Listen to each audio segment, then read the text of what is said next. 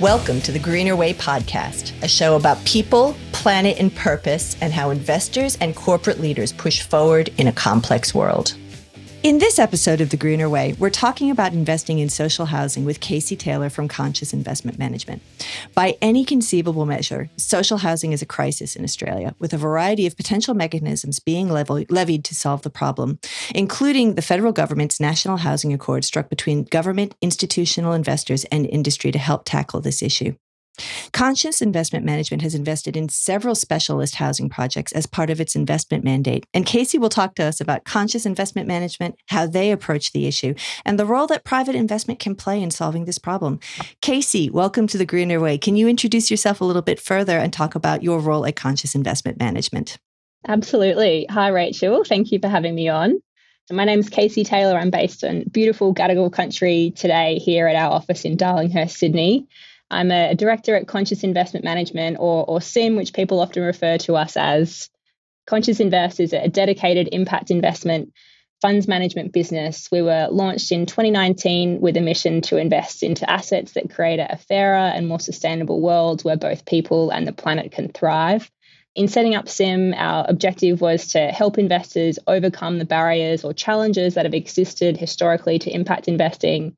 Things like a lack of access or deal flow, steep transaction costs, or investments not suiting desired return or liquidity profiles for investors. And so our goal was to really institutionalize and scale the impact investing market here in Australia. And so we seek to overcome these barriers to deliver investments that are authentic, accessible, and scalable. And so we're fortunate that over 500 investors that have joined us on that journey so far, including high net worths, family offices, large foundations, and a handful of institutional investors. But to really help narrow in on the part of the impact universe that we focus on, we're focused on investing in real assets, predominantly in Australia, across three core themes being environment and climate, health and education, and social infrastructure. And to date, we've invested around $300 million into assets like distributed rooftop solar, carbon farming, specialist disability accommodation, and social and affordable housing, which we'll talk more about today. It's such a fascinating area, Casey, and I've been very respectful of the approach that CIM has taken in developing that impact methodology and investment structure. So obviously, as I referred to at the top, social housing, specialist accommodation is at crisis levels here in Australia. So what role can private investors like CIM play in solving for this, and how do you approach this specifically? Well, you're very much right in your introduction. There is a kind of the housing market's dire in Australia and globally to a large extent, and there's an inadequate supply of housing, particularly for those on low incomes. And that's really a result of three things coalescing. Firstly, house prices rising at a faster rate than incomes. Secondly, the cost of renting rising at a rate higher than wage growth, and that's particularly driven by soaring interest rates of late. And thirdly, the proportion of total housing stock designated as social housing has fallen to less than 5% nationally over time. And so with this as a backdrop, you would think that there is a huge opportunity for investors to contribute to the solution of this problem. And yet we're seeing strong demand from investors. Private sector investments into social housing to date, has been few and far between. And the reason for this is rents are often capped at below market rates based on tenants' income. And so naturally, investors with fiduciary duties like superannuation funds are unable to invest into social housing as they can't achieve market rate returns relative to their other residential property investments.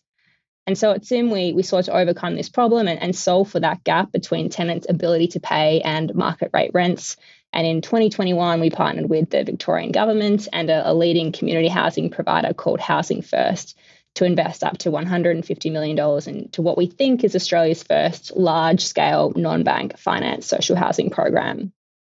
And I'll kind of get into a bit more detail to bring this one to life. But the key enabler here is really the involvement of the Victorian government, who pays a contribution to top up rents to market levels, which enables the investment to work for profit-seeking investors. So to bring this to life a little bit, firstly, CIM managed funds source and finance the acquisition of new housing stock. Those properties are then head leased to our community housing partner Housing First, who then sublesses properties to tenants. Those tenants pay a contribution to rent, and the Victorian government tops up that rent to market level rents through a government subsidy payment. And then under the transaction structure, we share in risks with our community housing provider and with government. So our community housing provider takes on risks that they're best placed to, things like occupancy risk or tenant damage or credit risk, for example. And then as investor, we take on risks that we understand, like property market risk, for example. And so we're passing through some operational risks that you might otherwise face in residential property. But the investment on a risk adjusted basis after doing this not only solves or helps solve the housing crisis, but also creates an attractive risk adjusted return for investors. I want to probe in on one aspect of your model, Casey, if you don't mind. Just in that first transaction that you just talked about, you talked about partnering with government, but also with a not-for-profit housing trust. And that's something else that I've really appreciated about SIM, that where you go and do transactions, you will work with a not-for-profit that serves the community that you're seeking to house. Why has SIM gone in that direction, and how does that assist with the investment mandates that you're putting together? I'm glad you asked that. It really goes to the core of our operating model here at SIM, which is something that we've not very creatively called our impact partner model. But partnerships are essential to impact investing. We know that we can bring capital and structuring expertise to the table, but we often don't have lived experience of a particular social issue that we're trying to solve for. We didn't grow up in social housing necessarily, or we haven't managed property investments that house vulnerable or complex cohorts.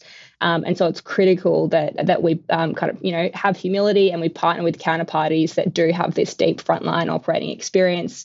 And these organizations are typically not-for-profit. So in all of the social investments that we've made to date, we partner with not-for-profits, and they're all highly values-aligned organizations with a really deep understanding of the end beneficiaries that our investor capital aims to support. So our community housing providers are all kind of large, sophisticated tier one organizations, but they understand the needs and aspirations of tenants, which we know that we don't have the kind of in-house experience to do that. In saying that, we partner well, but we've also started to make a really targeted effort to recruit into our team people from diverse backgrounds. We've got 9 people in our team across Sydney and Melbourne, and they come from both banking and finance backgrounds, but importantly, also from the not-for-profit sector themselves. And this really enables us to walk between these two worlds of investing and impact, and enable us to manage our assets to improve financial returns and reduce risk, but ensure that our investments deliver the positive impact that we intend in our impact thesis at the outset.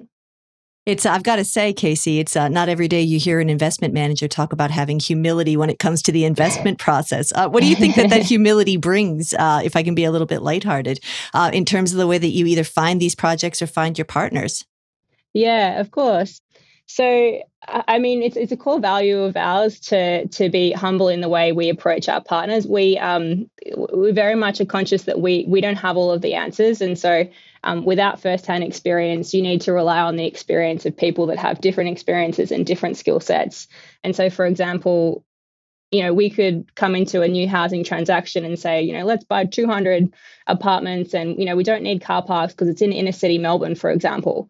And the public transport's really great. But when we set out to make that first investment in Melbourne, we did a round table with a bunch of people with that frontline operating experience or direct experience themselves. And they taught us that that the social housing tenants, their car is often their most valuable asset. So if they've been sleeping rough, if all of their belongings are in their car, for example, they might say no to kind of leasing up to that property unless they've got access to a car park. So really acknowledging that we don't have all of the answers and that we can learn from the not-for-profit sector, is kind of what we mean when we talk about humility.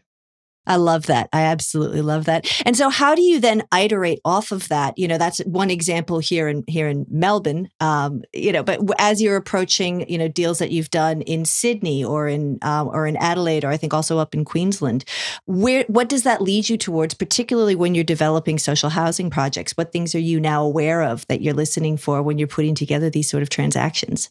Yeah, so we've learned a lot, particularly in relation to social housing over the last couple of years. And as you've mentioned there, we've started to replicate and scale up this model interstate now. And we think we've got a kind of fairly core blueprint in terms of transaction structuring and kind of how the economics of an investment work. But we walk into any new partnership with a new not-for-profit open to their ideas of how the tenancy model might work or the type of housing that we're seeking. So the investment criteria from a property and tenancy perspective will change state to state, but our core investment criteria and what we're solving for from an economic perspective, is fairly kind of standard.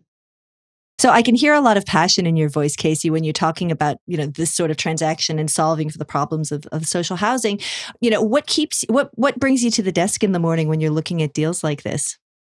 Oh gosh. Look, it doesn't really feel like work, to be honest. I've been kind of in the impact space for a number of years now, and I kind of still pinch myself that this is real work. I guess my best days at work are most definitely when we're out on site, kind of working hand in hand with our partners and getting to meet some of the end beneficiaries that are supported at our assets. That's such a privilege for us to be able to kind of have those experiences. And I know that for a lot of investors, we have several hundred of them now, they don't get that same kind of direct access to seeing kind of the real world impact that their capital has had. And so that's a real privilege for me to kind of be one step closer to the end beneficiary and to see kind of results and, people's lives change as a result of investor capital. So it's a real privilege to be able to kind of put your kind of financial skill set to work each day, but knowing that you're leaving the world a better place.